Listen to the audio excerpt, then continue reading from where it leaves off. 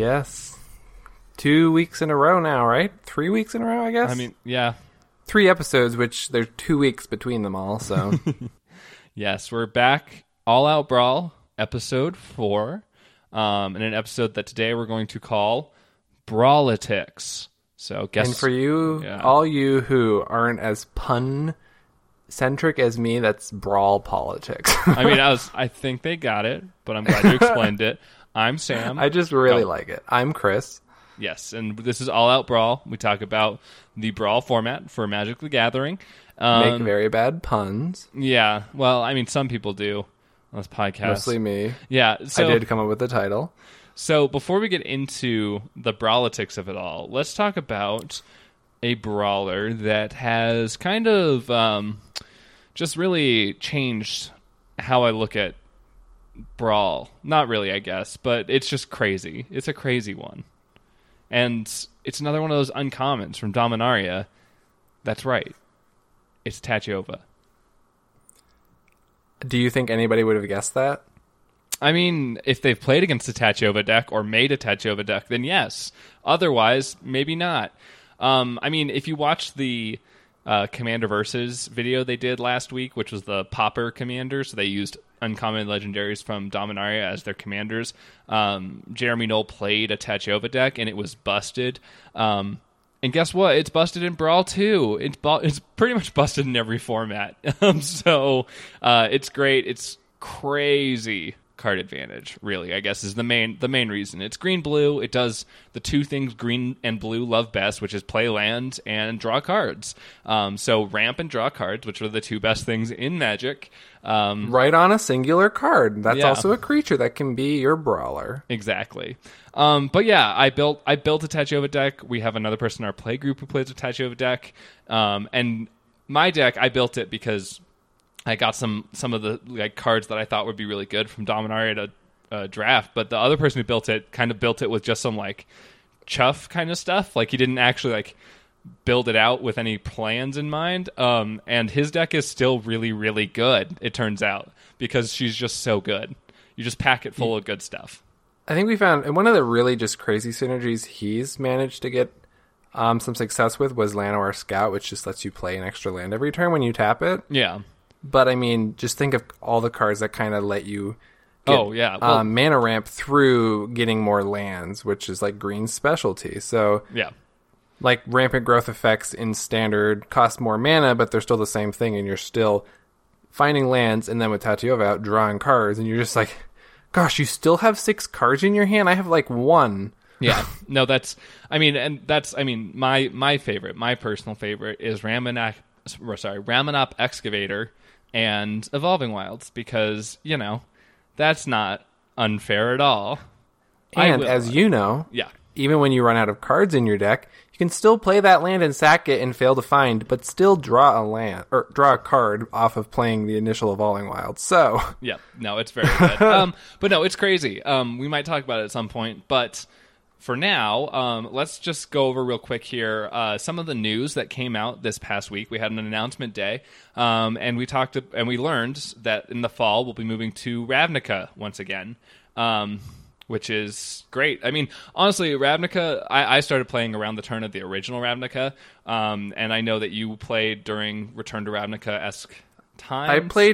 I started in during Theros Standard, which meant Return to Ravnica was included, so cards like Packrat and Nightveil Spectre. So I know of the cards. I never really got to draft it or play limited of it, though, so I'm excited for that. Yeah, no, and I mean, the main thing is, so from a Brawl perspective, what this pretty much means is we're going to see a lot of 2-color decks. We're going to see a lot of the, the 2-color combinations, especially for these first 5.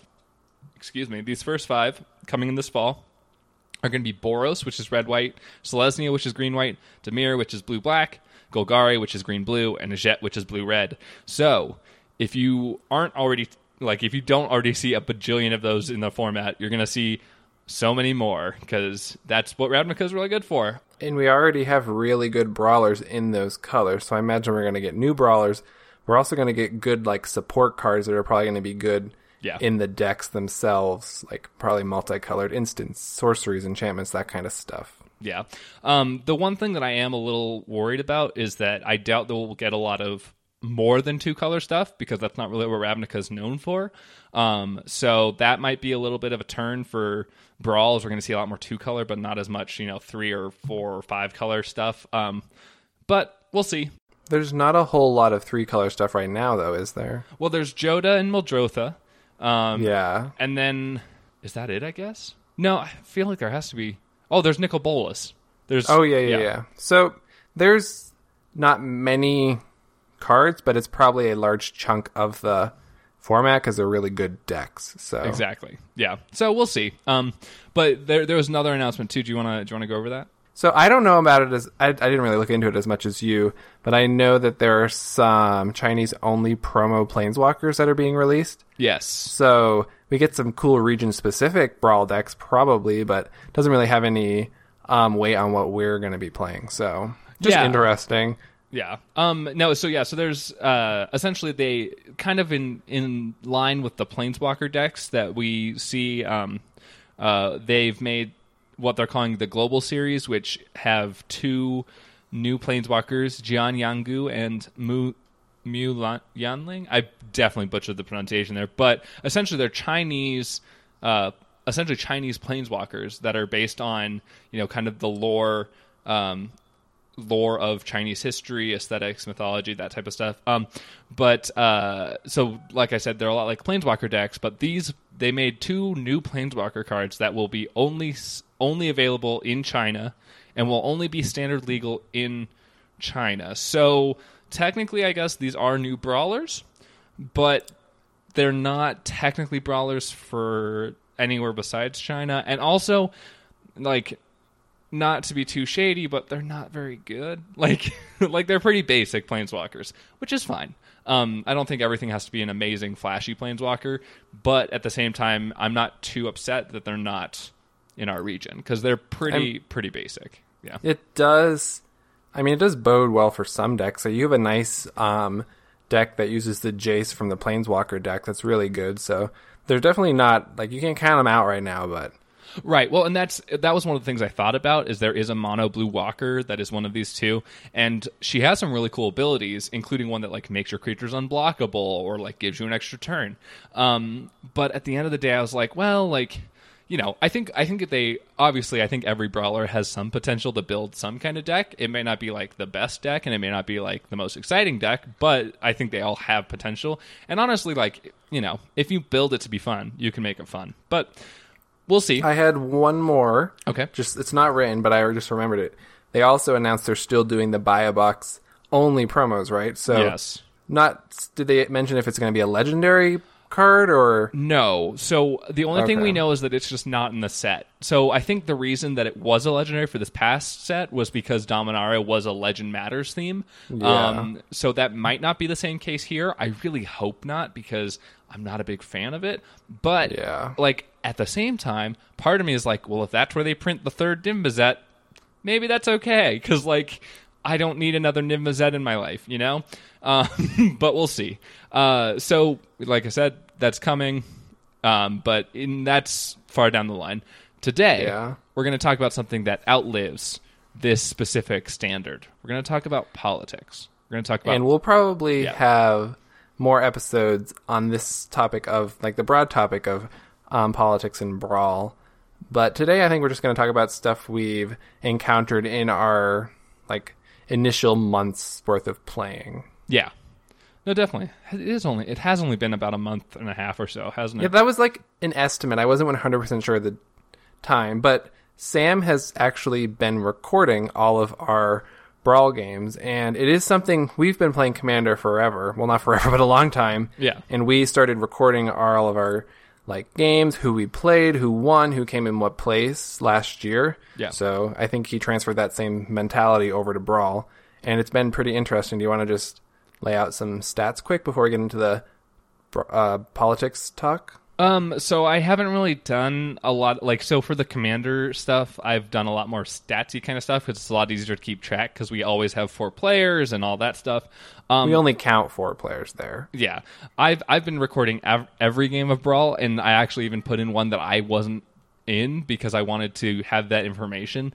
But so I don't really have a lot of information about like winning and stuff. But essentially, I've recorded 18 different decks that I've either played against or played myself, and I've seen a nice spectrum of the color pie. There's like 3 or so monocolored, and then a large majority of 2-color decks, and then a couple 3 colors in there. But I mean, I don't know. I don't really have a lot of like good. I guess what I want to so. just tell everybody, like, so they can understand where we're coming from, like what we're basing all of our opinions on this format off of. We've done 4, 5, 6 4-player games that Sam and I were both in, right? Yes. And then more than 10 3-player games, probably closer to 15 3-player games. Yeah. So we've played a fair amount of Brawl, I'd say. Yeah. And I think those 4-player games are like, most of them are 2-hour long. Ordeals. Yeah. But yeah, so I mean, we've played quite a bit. A lot of the decks kind of are similar, obviously, because we've only built a few decks, but we do have a couple like... Cough, you have like 5, right? I have 6 now, but yeah. Oh, I forgot, yeah. But yeah, so we do also have a couple of other like one-offs of like random people we played against. But yeah, so I've recorded a lot of the information just so that way we can kind of look back and see, what colors are popular, what brawlers are popular. I haven't really done the stats crunching yet, calling me on the podcast, but I will work on that. Oh, that's fine though. I just, like, you can see how many games we played, around like 30 total that we know of, that we've either participated in or know of. Yeah. And we also just from talking at stores and stuff, like, we know a lot of people who are just getting into the format and building the deck, so it's kind of an exciting time right now. Yeah. But yeah, so let's talk about politics, especially in the ways that we've seen. So the first thing, let's talk about, this isn't necessarily politics, I guess, but it's more kind of like deck building and like different strategies in Brawl. So I think it's play style which influences the way you politic in a match. Sure. So the topic is play style. Okay. So yeah, so you've outlined here 3 different play styles, especially the ones that we see the most common. Aggro, control, and then what you called play pass. So we'll break these down and kind of talk about them, but the whole idea is we're going to try to talk about what makes these strategies what they are, what makes them better than, like, what makes one better than another, which one's the best. And I thought it might be fruitful to also bring up kind of the distinction between 1v1 and multiplayer, because I think that, like, for example, if you've like, as you'll recall, they recently changed the life total for 1v1 versus multiplayer. And before they made that change, control was a lot more dominant in the format, but aggro's had a lot more, I guess, potential, more of a resurgence, I guess, since they changed the life total, because it makes it easier for aggro decks to actually get the impact in, especially in 1v1. So let's start with aggro. The thing is, though, just I want to mention before we get into it, I don't know if politics play a big role in 1v1, but these types of topics in this first topic do introduce some variety in 1v1, so... Yeah. Well, and I think there's still some like technical like politicking in 1v1, but I agree that it's much more of a multiplayer thing. So let's talk about aggro decks. So I wrote down a few examples that are just kind of like obvious. So like I talked about my Tiana deck last week. That one's obviously an aggro deck. I'm trying to use combat damage to win the game. I'm going to make creatures. I'm going to make those big creatures, and I'm going to swing with them. I know a very strange omission here, which is a deck that wrecked us yesterday, being Samut. Did you just forget, or... Because that is like the aggro of aggro decks, and it's very good. Sure. So Samut, Voice of Dissent, the creature, not the planeswalker. Naya colors. I do have what I thought it was kind of an Exertion tribal, but yesterday we found it's more of an Elder Dinosaurs tribal deck. But exerting lends itself to attacking aggro, so I think it's just it also gives all your creatures haste, so you're aggroing even harder because you're attacking the turn you play them. Yeah. That's another good example. I put another one here, Rada, the new Rada, Grand Warlord Rada, that gives you mana for attacking. Obviously, you're going to do a lot of attacking because you want to get mana. And then I also put down Adeliz, the other deck we talked about last week, sometimes, because there is, I think, a good wizard tribal that you can kind of do as an aggro build. So some draws are aggro, you have a lot of wizards, a few cheap spells, you're aggroing. Some draws are more like you have 1 or 2 wizards and you have a lot of big spells, so you're kind of like laying low until the late game when you can cast your Karn's Temporal Sundering or your River's Rebuke. And that's kind of more control-y, so let's wait on that one. But so for aggro, like we were just saying, you're swinging. You're getting in there for damage. Your play style, your goal, is to win the game by dealing enough damage to each other player to knock them out. And so, you're instantly already making enemies. You're playing 2-3 drops and attacking right off the bat. Right. And in our play group, we always joke like, yeah, you just attacked me, I'm going to attack you. But that's how the game works. Like, people don't have a reason to do stuff until they're provoked. And you being an aggro deck, attacking people right off the bat gives people a reason to then, when they play their creatures, attack instead of hold back. Yeah. That's true. And also, I mean, one of the things that I think, coming from an EDH perspective, a lot of people who have played EDH know that aggro decks in a multiplayer format are much, like, in comparison to some of the later ones we're going to talk about, have a lot of challenges, like you were saying, from that political side of people saying, hey, like, you hit me, I'm going to hit you back. But also, I think there is just a lot of challenge for aggro of that everyone has a lot of life, and there's a lot of players. Like, when you're looking at Brawl and you're playing a 4-player game, you have to deal 90 damage to win the game. I mean, obviously, they can attack each other. You can try to get people to do that, infighting type of stuff. But at the end of the day, if your goal is to make everyone else's life total go to 0, you have to deal enough damage to make that happen. So it seems like a high cost, but and I think the aggro decks that do the best are the ones that just are full blown into that strategy, that are going to have those like electric starts where they get maybe 2 of the players down to like 10 life by like the end of early game, and then they're kind of like strategizing with maybe the player that's doing better. To maybe take them out and then go 1-on-1 or something like that. Yeah, I would say I think there's 2 best case scenarios for an aggro deck. There's one, you do what you were saying, you get a really good start and you get in for a lot of early damage, you hit a lot of people and you make it so that it's not impossible for you to be able to get in later.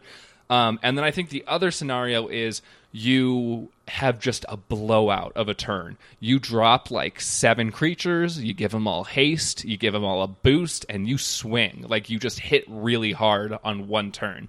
I think in EDH we see that a lot more because there's things like Craterhoof Behemoth and Overwhelming Stampede and, Concordant Crossroads. Like, there's a lot more ways for green to be able to give its creatures those abilities.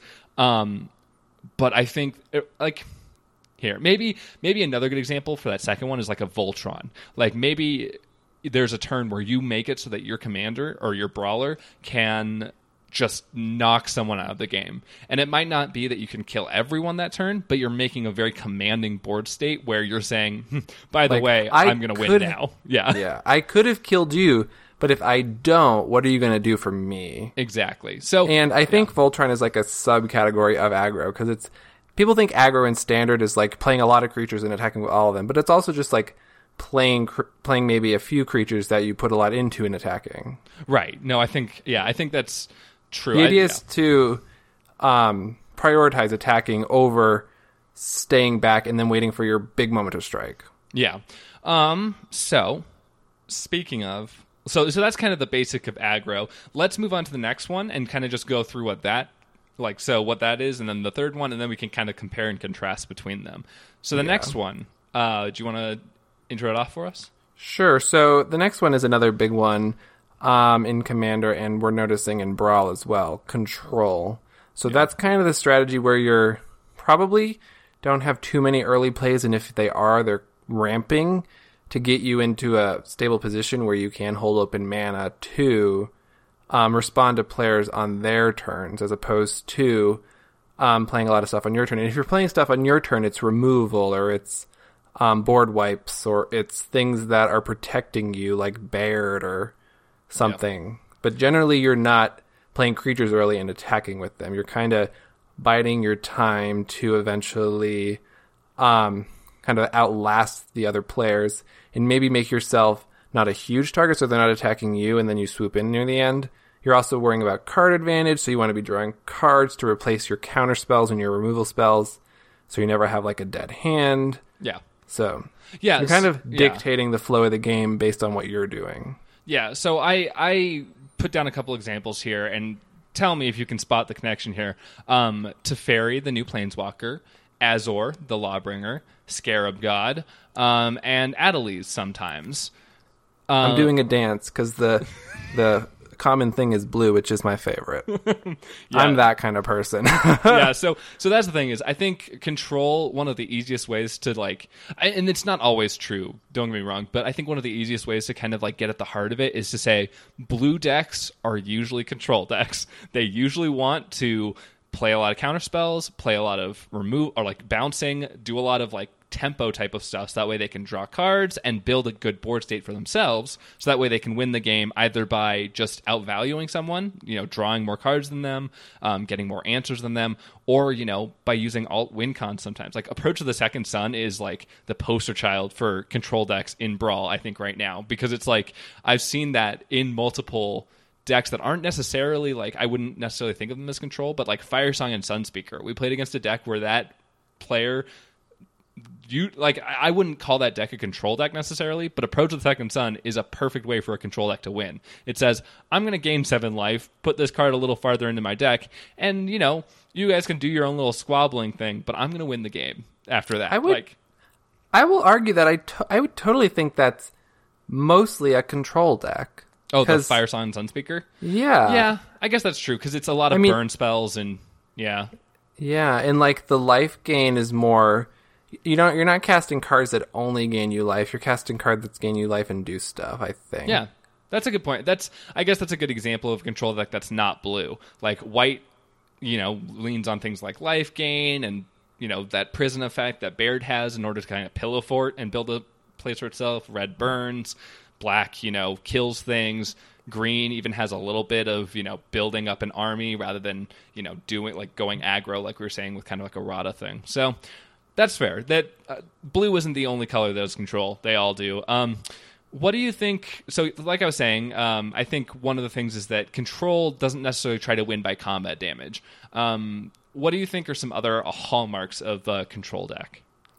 Like mass interaction. So you're casting cards like River's Rebuke, Bantu's Last Reckoning, the white board wipes that I'm failing to remember the names of right now, Settle the Wreckage, that type of stuff that interacts with the board on a larger scale. You'd never, like in a control deck, you always, like towards mid to late game, you always feel bad 1v1ing or 1-for-1ing your cards, because if you're doing that, you're not getting ahead and you're not going to be getting to that point where you are ahead and then can win. Yeah, that makes sense. Yeah, is there anything else about control that you think we should mention now, or do you think we can... I don't think in the like large scale discussion of the concept, but I think it's just the idea of you're casting cards that, as it says, controlling the like board state and interacting with your other player stuff instead of casting your own things that are trying to I guess but that's a fair point. And that's how that's most control decks have finishers, so they are going to end up winning by combat damage probably, but they're going to be with big evasive threats that are going to start swinging once you're in the advantage. Yeah, I guess that's true. Let's before we move on to the last one, let's talk about from a politics perspective. So we were saying aggro doesn't really make you many friends because you have to swing at people, and that usually invites retribution or retaliation. I think control actually falls in that same category. Yeah, but you're losing those friends mid game, right? When you start countering the big spells that people are excited to play, and you're wiping huge board states that people were excited to produce, or you're exiling that key artifact that is giving them the advantage they need to win. Right. That's when you start making enemies like, oh crap, you just did this thing to me. I need to kill you so you stop doing that type of stuff to me. I think, and so I guess kind of getting ahead of myself here, but I guess that is a nice comparison between aggro and control. Aggro usually invites some poor relationships in the beginning, because especially when you're swinging into someone who, doesn't really have much, they're like, why are you swinging at me? And it's like, well, I want to win the game at some point. But like late game, when you if you're swinging just like a couple things because you need the value of, say, getting mana from Rada or, triggering raid or whatever, I think people are a lot less like, oh, how could you do this to me? Like late game, it's usually more like, yeah, that makes sense because you're an aggro deck. Whereas I think the control decks are much more like early game, like they don't really do anything, so you're not worried about them. But then later, like you're saying, they counter your big stuff and you're like, hey, why are you doing this to me? I'm going to swing at you. Okay, so I think next we're going to talk about the third yes strategy, which I really couldn't think of a name for it, but it's just something I've noticed in playing in our play group. But I did come up with play pass. Yeah. And it's not necessarily a combination of the two, but it can be. But I think other strategies are a combination of the two, like Adelies. This is more like the Tatyova deck we played against yesterday. Yeah. Was like you're building a board state, you're casting sorcery speed spells like creatures and enchantments on your turn, but then you're not doing anything. You're passing without attacking, without interacting, and you're kind of just slowly building up this board, hoping the other people kind of interact with each other, and then you're casting like mass pumps or something that eventually win you the game. And I wouldn't call that an aggro strategy because you're not attacking like throughout the whole game. Yeah. You're kind of like building up to this all-out attack. Okay. So sure. I think that falls into a different category than what we've already talked about. Yeah. And I think that's decks like Tatyova. I don't know if I can... Probably I would maybe call Multani that type of deck, because you're playing mana ramp, and maybe ramp is a different kind of... There's just a bunch of different types of deck, but this is the kind of deck where you're playing spells, but you're not really making enemies. You're just kind of like scaring people because you're building up such a board presence. You're drawing so many cards. Like, when are they going to finally play that spell that they're going to take over the game with? Like, it's like this looming presence you're creating on the board. Yeah. But you're not acting on it, if that makes sense. Yeah, I guess part of it is, I guess I don't really see too much of a distinction between this and aggro, from like an aggro strategy of like, I'm not going to swing too much at the beginning, but I am going to do kind of like an alpha strike late game. But I guess I do see that. I guess it is still it is essentially aggro, but it's a different type of aggro than like playing 2 to 3 mana exert creatures that are giving you value early game. Yeah, it's more like building up to that final attack, and I think that's the distinction, and I think it plays differently than that other type of aggro we talked about. Yeah, well, and I was going to say I think it's also a lot like control, because you're building up a huge board presence to make an alpha strike, and like you were saying, kind of waiting until you have an advantage. But this advantage is made through your board state and not the wrecking of board states. Right. No, I understand. So I think my first reaction when you had suggested this is I asked, isn't this just bad deck building? Because you're not doing a lot of damage at the beginning, and you're not like prepping yourself for a huge value win. Kind of like in a control situation. But at the same time, I did also like, maybe that's not a problem in multiplayer, because the nice thing about this is like you're essentially doing a weird kind of mix of aggro and control, like I was saying, but you're kind of avoiding the political ramifications, because like you're saying, you're not swinging early, so you're not really inciting anyone to retaliate, and you're also not like interacting too much with people, so you're not really like doing like the mid-game like value, like getting rid of other people's stuff, increasing your own resources type of stuff. So like you're not really doing anything there either, but you still have an explosive turn near, like you're still building towards an explosive turn at the end. So yeah, I think there you're right that this is kind of like a weird like not weird, but it's like a third. It doesn't fit into either of the other two. And it's an interesting, political. Like, these three things aren't the things. There's other strategies. Right. There's other types of things. These are just the three like highlights we've seen that Yeah. kind of like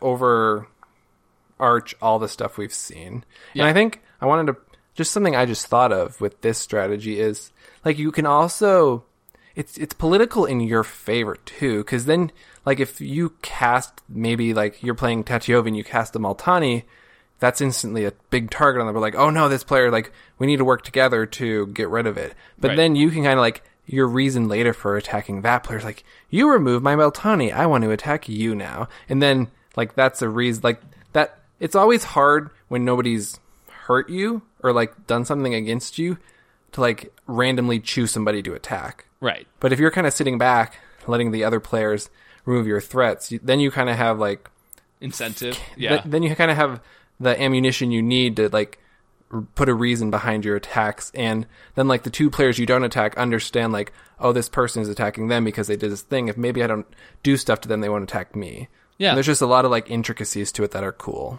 Okay. Sure. Yeah. No, I see that. Yeah. Like that's just a tiny thing. There's so many intricacies to multiplayer Magic. Yeah. And I think that's what's so cool about it. Yeah. So kind of going along with what we were saying when we started doing this, do you think one of these strategies is better than the others? I think in the long run, control might be the one that's going to win the most, just because it's kind of enacting the rules of the game based on what it draws. Like if it draws enough board wipes, it gets to tell you when like your creatures are remaining alive, right? Yeah. So like it gets to like, yeah, I'm not going to cast my board wipe this turn because the board presence isn't scary enough for me to do so. That like the control player always has that in their back pocket of being like, okay, this is getting out of hand, I'm going to reset the game type thing. Yeah. Which I think it's kind of, it is annoying to play against, but it's also a part of Magic, and I also like playing it myself, so I understand the appeal of it. And I think in the end, that's what I think. I don't necessarily think it's the best strategy, but I do think it probably is going to. I guess that means I do think it is the best. I don't know. Like I don't think it's the best in the sense that it's what I always want to play, but it might be what's going to win the most because you have like Approach of the Second Sun. You have a bunch of white board wipes that are good that are going to keep you safe. So yeah, I guess that's what I would go with. Okay. I mean, my thing is when you pose the question, is one of these strategies better than the other, you can come at it from the sense of like control will win you the most games. But in my opinion, I don't like playing control. I do, obviously. Like there's something fun about it, but I don't think it makes for a fun game of Magic. I think personally, playing against control decks, I don't have as much fun because I'm more of an aggro or a play pass kind of person. I like to play big things. I like to swing big things. I like to have big weird combos. Obviously, like that's like player stuff, whatever. But so in my opinion, I would say that I think maybe aggro or play pass, like maybe a weird mix of the two is better. Just because in those cases you're not, like you were saying, you're not like you're not doing the control thing. You're not dictating the rules of the game. You're not like saying like this is how this game is going to go. You're saying I'm going to do a thing. Like I get to like I think it's more fun in my opinion than control. So I guess that comes down to the semantics of better. Are we talking about better in terms of winning or better in terms of how fun it is? But I also think there's an aspect of just playgroup dynamics. If you know this one person always plays control and their control decks are very good and very not fun to play against, players are probably going to team up against that player to kind of get them out of the game early so they can play the game of Magic they want. But I think that's a topic for a different episode. Yeah, sure. Yeah, I mean, that was my thing, is I was just going to say, like, I think that is the, like, when we talk about better, I think there are multiple ways to talk about it, and I think in multiplayer Magic, saying that something is better because it wins more is not always true. I prefer I think it's like 75% fun, 25% winning is the icing on top of the 2-hour multiplayer game you just had fun playing. Sure, yeah. Okay, that's fair. We need to keep moving because we don't have much time to diddle about. As we talked about those, we did a good job of like interjecting what's good about them, the intricacies of them. Yeah. Could even be an episode in the future where we talk about just those things, but yeah, we can move on for now. So kind of getting more into like the politics idea, let's talk about table talk. So, you know, well, Chris called this something else originally, but I'm going to call it what it actually is, which is table talk. It's the way people talk during multiplayer games. And Chris, I think you wanted to talk about this. I'm just laughing at the fact that you put quotes around both of the words in the thing I called. Give me a second to recompose myself. Okay. So we were talking earlier today and we came up with this like funny term, and I'm doing air quotes now because he put air quotes around both of my words, strategic whining. And it's kind of the idea of that, like, if a player does something bad against you, you can kind of play like the sad dog or the like the hurt player, and that like, oh, you just wrecked my best play. What am I gonna do now? Like, why are you so mean? Why are you such a mean player? And then everybody's gonna be like, maybe that person does have, like, what are they gonna do to me next? Type thing. Like, you can kind of it's cool. You can kind of take on a character as you're playing to maybe make other players think differently about how they interact with you. Well, and I mean, in one sense. Yeah. In another sense too, it usually, I think part of it is also that by reacting negatively to something, you're trying to enforce the idea to the person that did it to you, hey, don't do that to me again. Like, I'm going to be salty if you do that to me again. And it's no fun if we're all salty, right? So, but yeah, so like, so you brought up a point. There's usually some. It seems like there could be some strategy to it. Some strategy to, you know, responding to things like that. And the strategy becomes less potent the more you play with the same people over and over again. You kind of know their tics, and you kind of know their plans on how they're going to politic throughout the game. So you kind of like see through their promises or see through their ploys. Because when you play with new people, you don't know, like, is this person like how is this how they normally react, or is and I think part of that, like I would say, I think that I mean, like I was saying, I think you added this to shame me personally, and that's okay. But like, I am definitely I'm guilty of this too. Like, I think everybody who's played Magic is guilty of, like, darn it, I was going to win, but you had that one thing that stopped me from doing like what I was very excited to do, and it just feels bad in the moment. Yeah. So I think everybody's been there. Yeah, it's just, I think one of the things is, at least from my experience, when we play Brawl with like a group of people that have played a lot, like you're saying, I think there's less. It's weird because I wouldn't say that. I would say that there is less impact. Obviously, like we have one person in our group who repeatedly will always tell us that he's not the threat, but he always builds the most bombastic decks and like the biggest like value combos. So I never believe him. Like, I'm always sure that he has something cooked up. But we always laugh it off. But at the same time, like, it doesn't offend me that he's trying to like connive, like trying to like, you know, whine his way out of some situations, because I know part of the game. Yeah.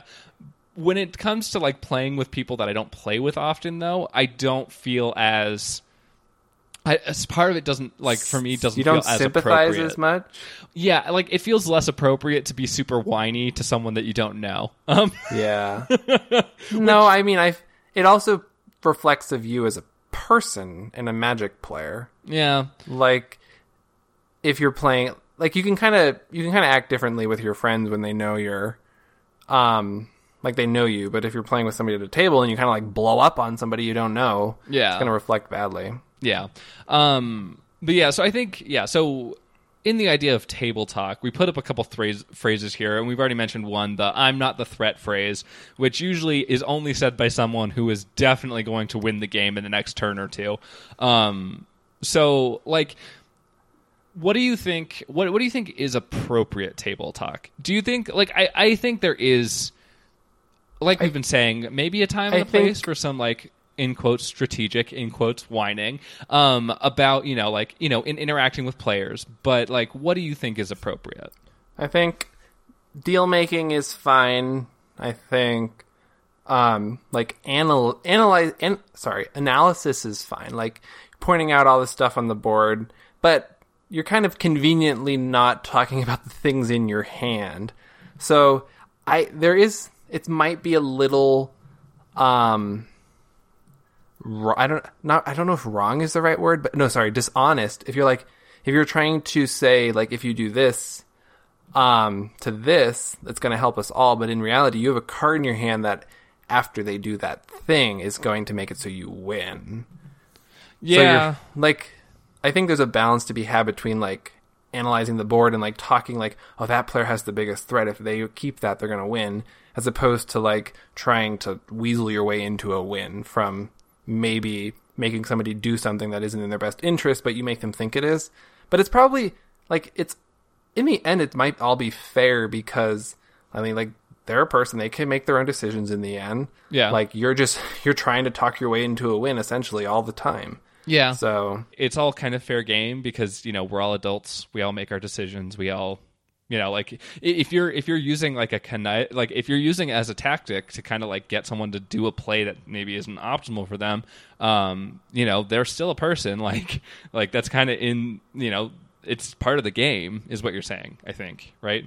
Yeah. And I mean, like, you have to, it's kind of getting a little deep, but you have to accept those moral implications, and you have to, like, know that in this instant it's just a game. Yeah. Like, you have to keep that fact in mind. Like, you can't take what people are doing in the game personally. Right.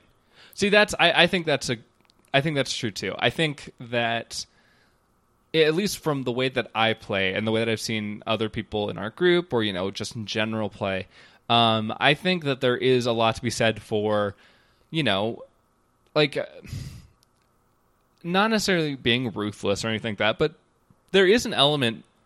One of the things about Magic, one of the colors is black, and one of the things that black does is that it, like, it uses it's kind of a win by any means kind of thing, and it uses, like, all taking sorts of damage to draw cards type idea. Right, which, like, but in real life, in a game, maybe, not, like, convincing someone else to use up their removal so that way they can get rid of someone else's threat. That's a big problem for both of you, but then you drop a huge bomb because you knew that they were going to use it on your thing if they still had it. So, like, I think there's a lot of things in there where it's like, that's part of the game. Like, I agree. I think it's part of the game. And, like, as a player, I think part of the problem for me is that sometimes my reactions are not necessarily appropriate for, like, even inside a game, but for me that's part of the game still. I think is that, like, when I react poorly, when I do my, like, strategic whining about how someone's targeting all of my stuff, I think part of it for me is my reaction is also still part of the game. But at the same time, like, I think there's a limit to that. I think there's an amount of time where it just gets, maybe a little too deep or a little too, like, raw. Intense. Yeah, exactly. So I don't know. I mean, it's probably hard for a lot of players to, like, separate themselves from the game. Yeah. And I think that's just how people are. And I think, like, it helps when you're playing with people that you know and that you care about and that you like, see every week. So I guess I was just remembering as we were talking through Table Talk, so when it was just the three of us before you started playing with us, there was this one time where I did make a deal with Derek. Yes. And then I won by breaking that deal. Like, straight out made a deal. Like, he took Andy out and then I won. It's like, yeah, that did not feel good. I don't think I'm ever going to do that again. Right. But, I mean, I think that's still fair game. Like, if you're the kind of person that wants to break your deal to win, then go for it. It might not feel good. They might not accept you as the winner because you broke your deal, but in the end, it's just a game of Magic. Like, what does the win mean in the end of the day? Yeah, and I mean, I guess part of it, in that kind of regard, I think there is something to be said for the alternative, which is like, hey, don't break your deals, but that's not necessarily from just like that's not, I think it's fine to do either one in the game. You can choose. I think the main argument against that is something along the lines of, like, well, if you break your deals, no one's going to make deals with you anymore. Yeah, exactly. Like, so, like, be careful about what you do. I also love the nuance of, like, you make a deal and then, like, it gets to your, like, holding it up and you kind of, like, weasel your way into, like, some lesser part of the deal. Like, oh, you told me to do this. Well, I am doing that, but. Right. Well, yeah. Kind of, doing your own, twisting the deal to your own means. Yeah, I mean, overall, I think the main thing I wanted to come away from this with was that, I think that there is, like we were saying, strategic whining. I think it is a thing. I think it's part of the game. I think that it's totally something that people do. It's not a bad thing that people do it, but I do think that the important thing coming away from it is keep it in the game. Don't do something know who you're playing with. Keep it at an appropriate level for the people you're playing with. If it's with strangers, don't throw a tantrum because nobody wants to be that person. We want to have a fun game, even though, we're all trying to win. There's still something to be said for still making the game fun. So I don't know. And I mean, circular.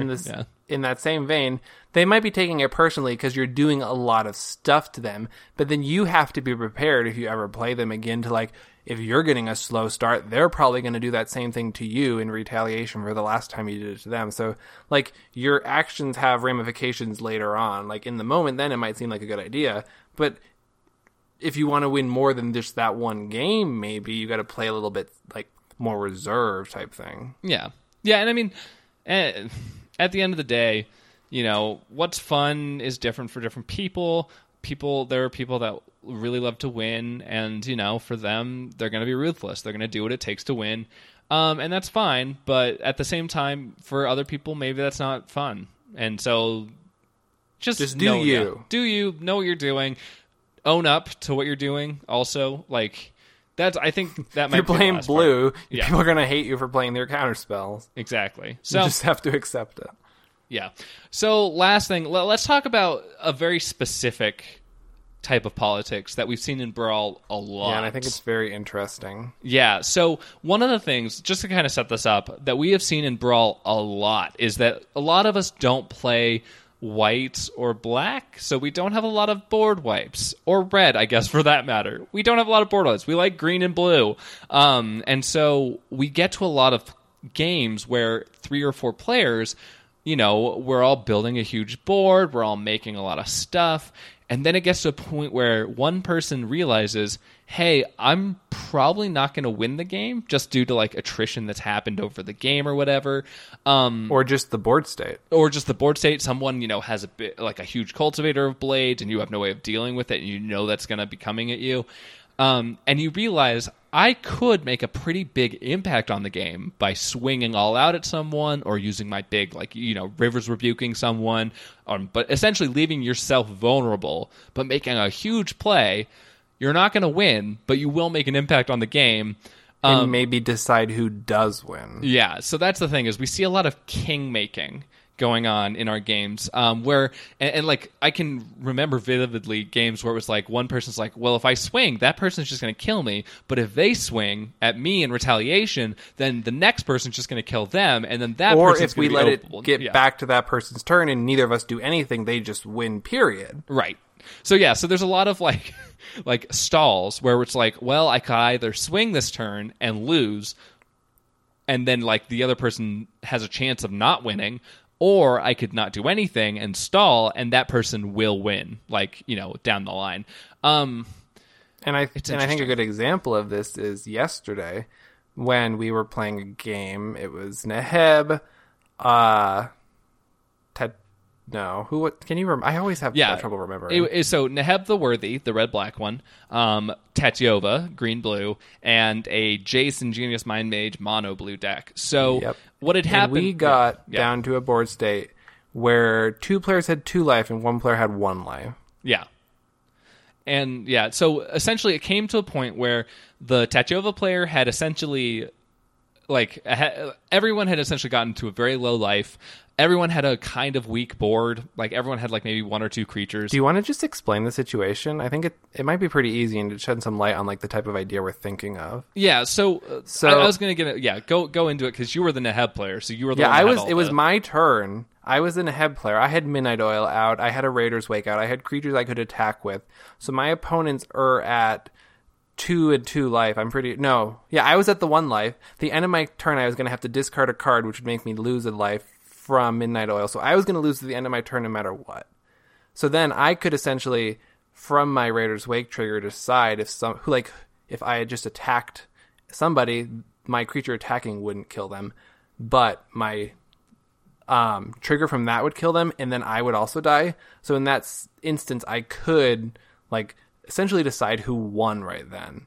Well, and I couldn't win. Yeah. So the other important part about this, I think, was that the Tachiova player had no cards in hand, and the Jace player did. And you would beat them when it got to your turn because you had an unblockable creature that could deal 2 damage. Right. So yeah. So essentially, you were in a situation where you could. The problem I get, you essentially had a choice where you could either kill one of the two of us, or you could kill me, who I was the Jace player. You could have killed me, and then Tachiova would have won because you would have lost at the end of turn. Or you could not, essentially just lose the game, and I would then beat the Tachiova player the next turn. In this instance, it's I died to the Midnight Oil, but just think about it like this. If I was going to lose, if I had one creature, and then Sam was next with a creature that could deal lethal damage to either Andy or me, but then it would get to Andy's turn, and he had this huge board, and if we let it get to his turn, he was going to win no matter what. Yeah. Right?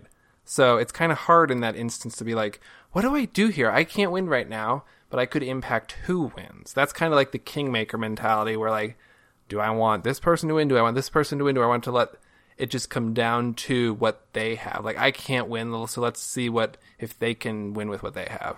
Yeah, well, and I don't know, it's interesting because I was just thinking of another time, as I mentioned Firesong and Sunspeaker.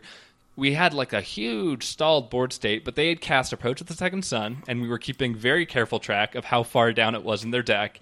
And you had an Ipnu Rivulet that you could use to mill them, so that way they would lose this fire, that they would go straight to graveyard. They wouldn't get to cast it again to win the game.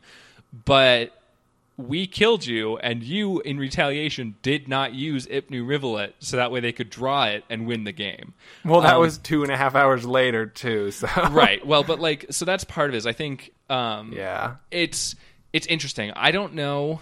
It feels weird, I think, from a Magic perspective, especially from an EDH perspective, because this does happen in EDH, but it doesn't feel like it happens as much as it does with Brawl.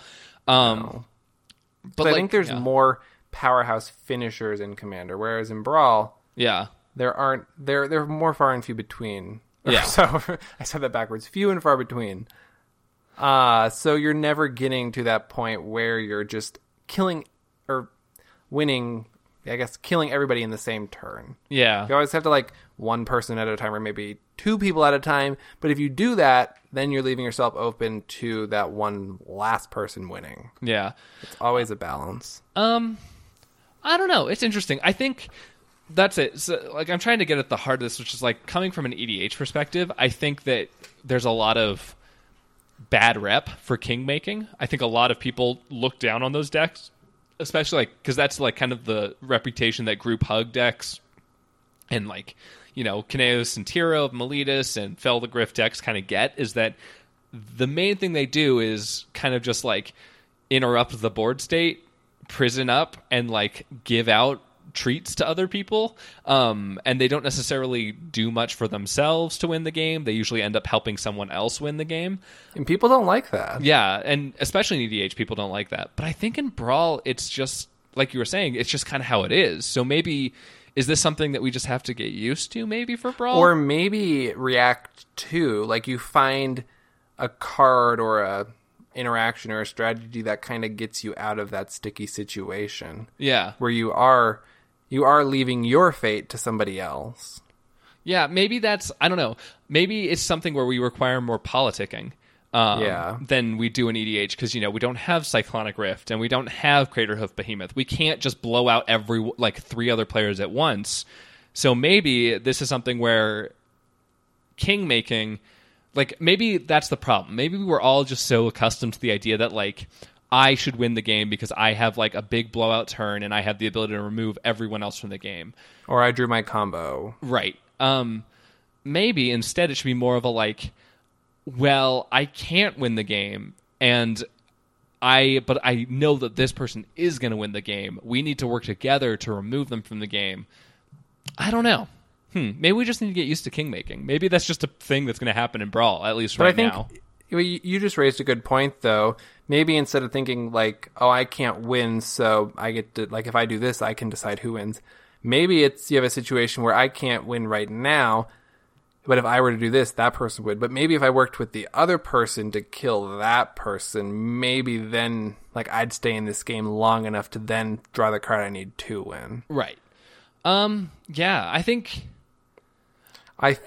yeah. Talking through this and just right now, you were saying, I think there might be a little bit more politicking to Brawl, maybe, just because you don't have those instant win type of situations as much as Commander. Well, and honestly, I think that's one of the things that's made Brawl really fun over this past month and a half, is that with EDH, at least, and I would say that our EDH playgroup ran into this problem maybe last fall, and like then we kind of moved away from it a little bit, but still exists, where it's like if one person draws that one card, then they win the game. And they beat everyone else, and that's just how it is. But I guess that's also in Brawl right now with alt win conditions of like Approach of the Second Sun and mechanized production. Yeah, but I mean, at the same time, I think in those cases, like we see those in Commander though too. Yeah. And in those cases, usually the three people usually gang up to help prevent that person from winning on the spot. So I think it's just something where I think Brawl is... maybe that's part of the problem, is we all came into it with the idea of like, this is standard Commander. This is just like Commander.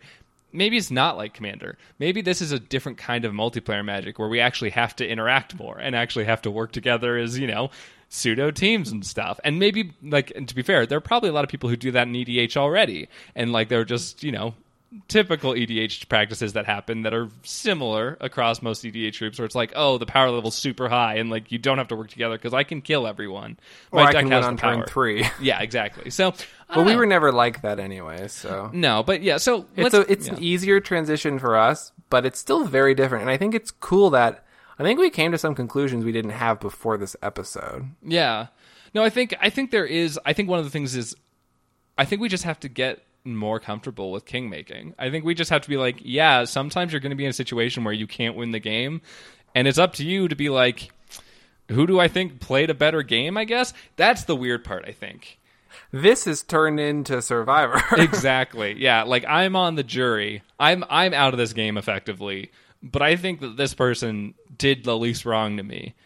Or this person did the best too. Right. Like maybe you're not holding a grudge, so you're being like, this person probably has the means to win more so than this person. Yeah, I don't know. This has been a really cool discussion, I think. Yeah.